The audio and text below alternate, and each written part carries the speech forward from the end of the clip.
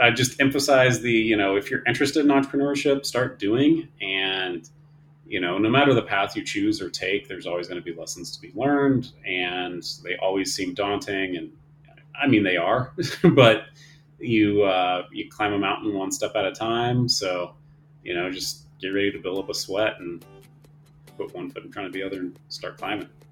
But government can create the conditions necessary for businesses to expand and hire more workers. Welcome to Civic Thinker, the podcast for fearless doers, govtech innovators, and social entrepreneurs striving to reshape our world. I'm from the government, and I'm here to help. Together, we'll unravel the mysteries, dismantle the barriers, and equip you with the tools to conquer the odds and achieve success. The answer is clear. For the people to win, politics as usual must lose. And so, my fellow Americans, ask not what your country can do for you. Because it's so hard that if you don't, any rational person would give up. Ask what you can do for your country. Oh, we've got a special episode today. We're changing things up. Today we're going to talk to an entrepreneur like that Theodore Roosevelt would say is actually in the arena. Someone whose fate is marred by blood and sweat and tears. Our guest today is someone who had an early interest in drones. Well before we were worried about our neighbors spying on us, or every realtor was using them to help sell homes and whatnot. And through his passion and interest in drones, he noticed a problem. Like, how do we register and identify these things? And create a company to deal with it, Pierce Aerospace. Now, what's fascinating to me about this is that when we talk about drones and aerospace, man, this is the world of the feds. This is the FAA, the Department of Defense, Homeland Security, and there are some entrenched behemoths in this space. Boeing, Lockheed Martin, Raytheon, I mean, even SpaceX. So, I think of this as an entrepreneur. This is very much David versus Goliath. How does an entrepreneur who started out with no money, no rich friends and contacts and whatnot going on, start and create something in this environment, in this space? So I hope you enjoy this conversation as much as I did with the founder of Pierce Aerospace, Aaron Pierce. Like let's go back to 2016 when you first founded the company. Like what at that time, what was the problem you saw that you wanted to fix? Yeah, so a big problem, and in reality, this problem that continues to persist to today, is that there wasn't a tremendous amount of data that the FAA could or other government agencies could really capture from. So, these types of things, I was, looking at a couple different viewpoints, a couple different lenses, seeing that, what's really some of the biggest problems in the industry. And, those are the things that I gravitate towards is, let's go do the hard things. That data problem was one that seemed to be pretty hard for some reason. So I wanted to work towards solving it. And along the way, we started to discover, hey, well, the thoughts that we have around identity are really something that also underpins the need for remote ID for a drone to be able to broadcast its, who is this pilot? And we pivoted and focused on that niche after we got recognized by ICAO, the United Nations Aviation Agency, for our work on identification. And that really was the spark then that, went, hey, this is really where the big problem is at. And we then pivoted to focus on that big problem. And in doing so, we sparked the interest of Techstars, we sparked the interest of the U.S. Air Force, and we've been off to the races ever since then. I'm guessing you had, especially since you knew the industry already, you had already been passionate about drones and whatnot. You probably had a lot of conversations with people before you pivoted, correct? Yeah. Nonstop data gathering, customer discovery, always gathering more information. That's critical for any entrepreneur that's out there, constant data input and gathering. And the constant data gathering that we captured was really what helped us make that decision on the pivot. It wasn't just getting an invitation to go speak somewhere. but it was the validation of people afterwards, multiple parties, different backgrounds, all, nodding their heads north and south in agreement and going, yes, this is needed. This is a good idea. Oh, there's actual tangible evidence that there's a problem that's being solved here. And, from an entrepreneurial perspective, that's crucial to take into consideration as a very valid and weighted data point on where we may go next with, our decision making down this journey. I mean, you already had a lot of connections, so you were probably talking to a lot of the people you knew already. Did you ever cold outreach anybody or, get referrals to talk to people? All of the above. Okay. So all of the above. The big thing was getting out of the office. Even to this day, I will spend a significant time out on the road. I'd say, especially to this day, significant time out on the road. At least in my role in the company, and every founding team is going to look a little bit different, have some different skill sets. You won't have all the skill sets, but my role has really been the get out of the office, get in front of the customers, get in front of the partners, get in front of the varying different stakeholders, and capture information. And along the way, meeting folks that would advocate and champion for us at the same time. And, those people are cherished to this day in terms of the role that they played in our journey. How did those conversations go? I like this too, because you're out there talking to people, and in some ways, even if you're not ready, you're generating interest. Yeah. The more conversations you have, you're planting seeds in a lot of folks, even if they're not ready to buy yet, or it's going to take some time. Just knowing that someone's out there solving that probably gets their wheels turning. Yeah, no, the conversations went literally every kind of which way and direction that you could get. The key there is to kind of synthesize that data and really turn it into information, and then turn that information into decision making is a key component to taking all of that those disparate conversations in. But for the most part, most of them trended towards, we were onto something here, and continued to pursue that path and refine our pursuit along the path as we continued to go. Yeah, I just find, like, if you're touching on the right pain, everybody will talk to you. Yeah, 100%. That's everybody will talk to you, even if they don't realize they're talking to you. Yeah. We would have people that were indirect or adjacent, to the pain, that would give us other little insights and inputs like, oh, that's fascinating. And, that helps to give you more ideas about how to address the pain then. Yeah. I think that's one of the beauty of working in GovTech is, if you're hitting the right pain, everyone wants to solve it. Everyone wants to help you for the most part.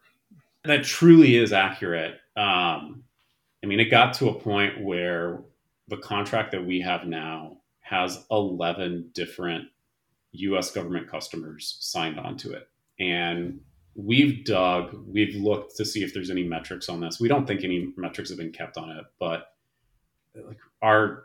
one of our program managers has managed over 300 companies and 300 different contracts. And his response was, we've never seen this before. So that if you're hitting on it, everybody will, kind of come along. That right there was the data point that when we first captured that phase 1 of the contract, and then they, stuck with us into phase 2, we're like, ooh, this is juicy and a very good problem to be solving. So you have this idea, you find this pain point. Were you from a billionaire's family? How did you fund?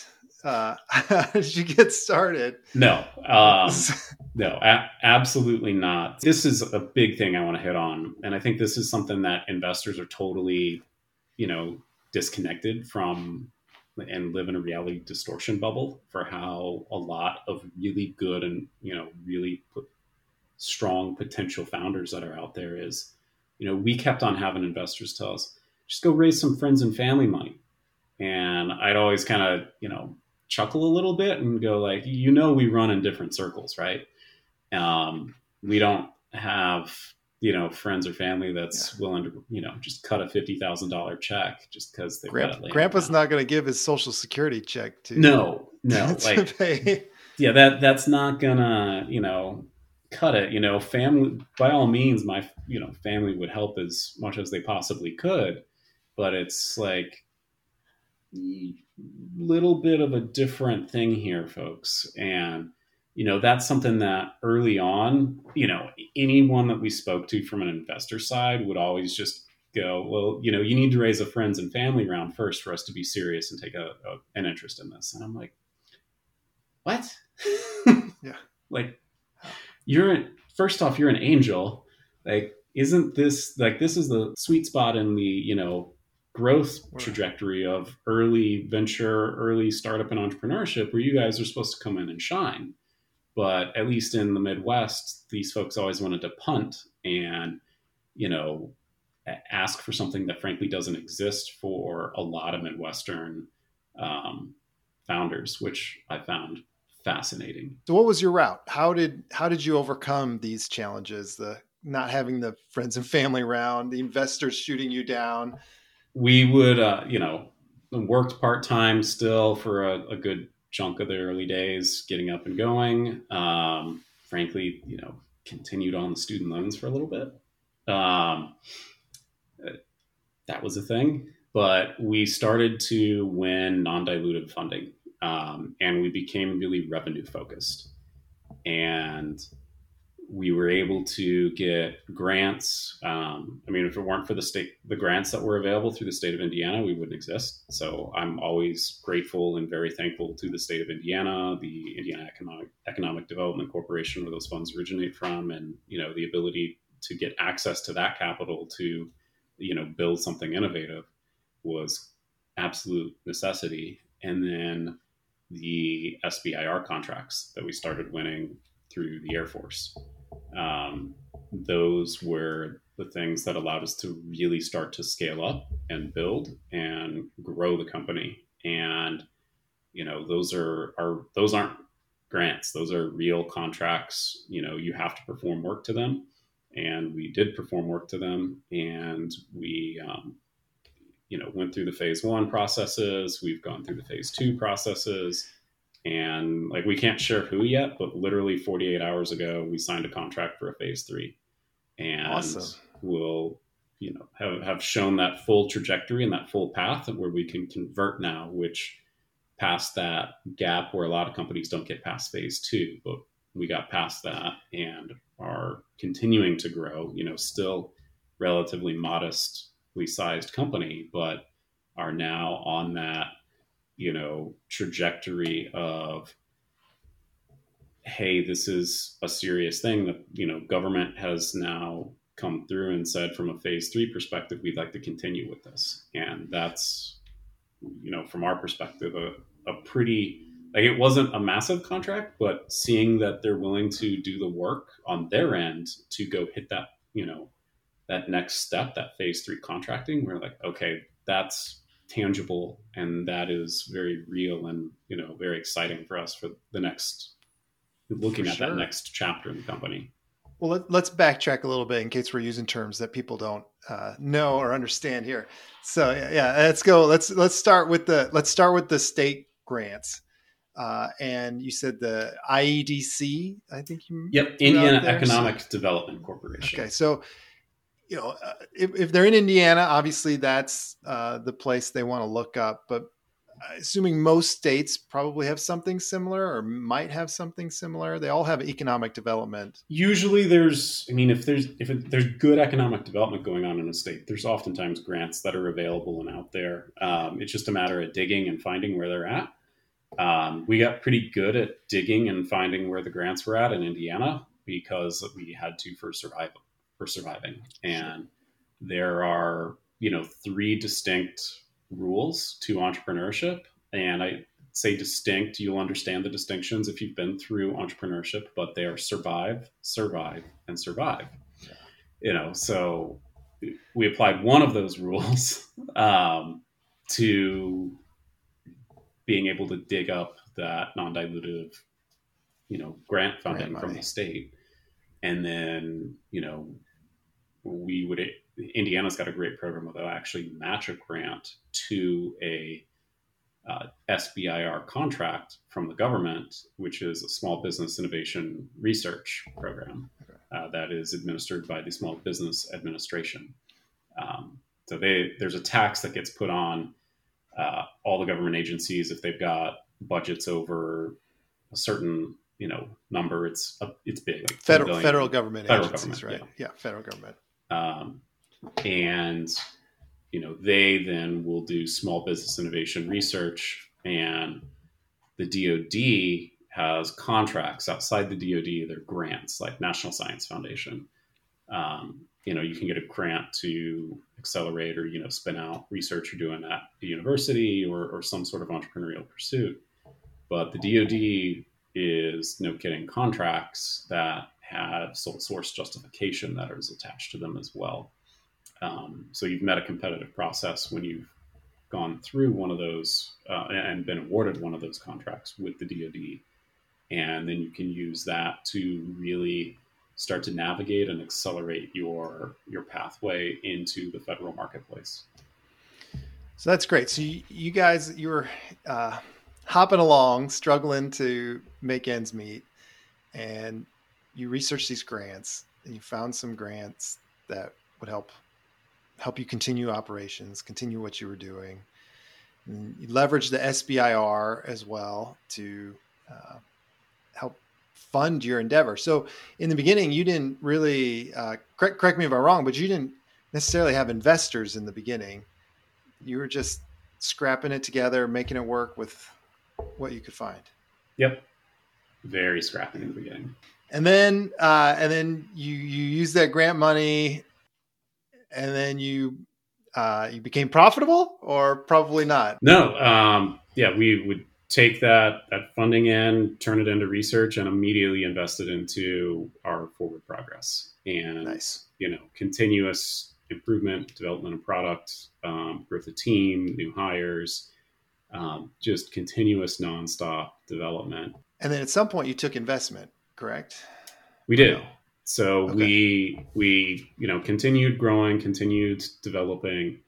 And I had, through that process, after we initially had the traction out of ICAO and the United Nations, when the Air Force and Techstars expressed interest, I actually got invited to be an entrepreneur in residence with Techstars for the first Air Force Accelerator program. And I'm sure at Techstars you probably had the networking there was probably the networking was fantastic, and that's something that I kept in mind as well, so that as we continued to grow, I wanted to make sure that my team was able to go through an accelerator on the other side of the table.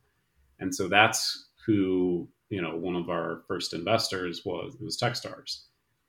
They brought us into the Techstars Space Accelerator. Jonathan Finsky was the managing director there. He believed in us and, backed us through the Techstars program. But I mean, I think the point being is that it opened up the doors for investment. That helped to open up the doors. Once Techstars is on the cap table, other investors see that, and they go, "Oh, that's interesting." We had a small family office then who understands the DoD landscape. We continued working with them and Techstars to continue to build out the company. We've had our advisors invest in us at this point also, and are showing to others that, hey, this is real, this is valuable, and this is going to make a difference in the long run. So, I mean, reflecting back, what kind of complexities or challenges have hit you now that you're trying to sell to the federal government that maybe you didn't foresee? Yeah, so, not even looking back, this is a daily complex environment. I mean, as we're talking today, we're looking at a looming government shutdown. Whenever this, gets published, who knows where we'll be after that. But customer discovery in the federal government is a little different from commercial customer discovery. Once you're able to make your way in there, show your proof points, and work with the customer, we've had fantastic engagement with our customers and our technical points of contact at those organizations to date. And they've been, rather strong advocates for us inside the government. that's a really rewarding aspect of working with government, is that, you know, when they start championing internally and you see the results of that in, you know, additional contracting, that's super rewarding. You know, the commercial side is rewarding as well.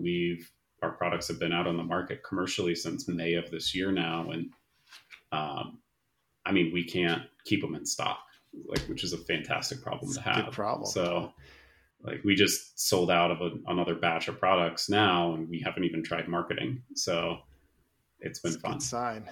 Yeah. That's a good sign. Well, I mean, are there mistakes or missteps? Like, if you could go back? Oh God. Yeah. I mean, just trying to pinpoint one. There were probably several. Like, knowing what you know now, because you've been doing it for a while now, and you've knowing what I know now, I'd probably scare myself from trying to do this. Don't be frightened. Just dive in. It's a true entrepreneur. But yeah, would have known how much work it would have taken, I would have never done it. Right. No, I mean, just learning the lingo in some cases. Like, you may say something that, you know, means something different in commercial or, you know, everyday life versus government, and, you know, people will probably figure that out and understand it. But just being really open and honest with everyone, especially early on, you're like, hey, I'm learning here. Please tell me if I'm wrong or outside of my left or right. And oftentimes, you know, someone will take more of a mentorship approach with you rather than a, you know, backhand you approach. And I think that is, you know, walk into it with, you know, being humble, being, you know, a learning attitude and mentality. And I mean, I would maintain that always. You know, doesn't matter if you've been doing government work for 12 days, 12 years, or an entire career. There's stuff that you just simply aren't going to capture in your entire career of doing that. And always being willing to learn and being open is the best way to achieve success in that. I mean, Gary, our CTO, he worked in government for, you know, he'd throw something at me if I mentioned how long, but it was enough to get a retirement check out of it. And, you know, he's always learning as well. You know, we're always learning, and take that approach of, you know, hey, if we don't know something here, we're open to being told, and, you know, aren't going to pretend that we know everything. And I think that's the best approach to anything in life. That's so good. I like how you phrase that too, because we've been talking with other guests here about not going into those conversations thinking that you've done all the research and telling them how they should be doing things. Right. And that usually fails when you go in that route. And I like your approach about learning and trying to be an open mind and letting them teach you. Yep. Yeah. And, you know, everyone's always learning, even on their side. You know, we've seen, you know, folks on the government side make a mistake before, and, you know, it's okay. We all figure it out, and, you know, are able to be successful and continue moving on and, you know, focusing on that mission success at the end of the day. And if you don't mind me asking, like, how big is the team today? We have 11 people on the team today. Okay. So in the federal space, especially the customers you're serving, the Department of Defense and those kinds of things, and in the scheme of things there, you're a tiny pebble in the huge corporations and companies that you're facing. How do you succeed? How do you succeed against these big players? So that's the thing, that there's a lot of folks, and this is just our experience. Others have had different experiences, which drive some of their viewpoints, perspectives, biases, all of that. But from our perspective, I don't usually use the word against when we think about, you know, working in the federal space when there's other big companies out there. We've had tremendous success in working with much larger companies to date. As example, we worked with some folks over at Northrop Grumman that, you know, have been big advocates for us, and we've, you know, cherished their advocacy. And they actually worked us through the legal process with Northrop Grumman Corporate to establish the first ever internally funded mentor-protege partnership program in Northrop Grumman's history. And they did that with us at Pierce Aerospace, and which was super awesome. We've integrated with several of their different systems that are programs of record within the, DoD. We've done live fire experiments with them, which is super awesome. Go kill some drones with some 30 millimeter high explosive ammunition and have our stuff synchronized into that, decision-making process of that system. That's always a good time. We've worked with, other large companies across the board. We can't share yet, but on the contract that we just won, we actually have a multi-billion-dollar company that is a subcontractor to us in that project now. So it's more often than not, we find ways where we can team with those larger companies and to team in a successful manner. And it can really be a mutually beneficial type of a relationship for a small business to work with a large business. And it's really just finding the right individuals inside those large businesses to go and make that relationship be successful. Man, is there anything I didn't ask?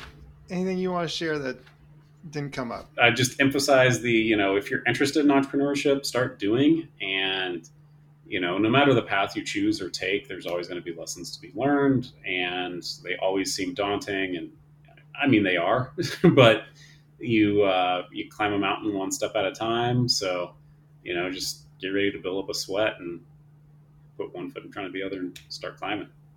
And Aaron, this has been great. Thank you so much for coming on. Thank you, Matt. Thank you for having me, and good luck, and good luck to everyone else out there.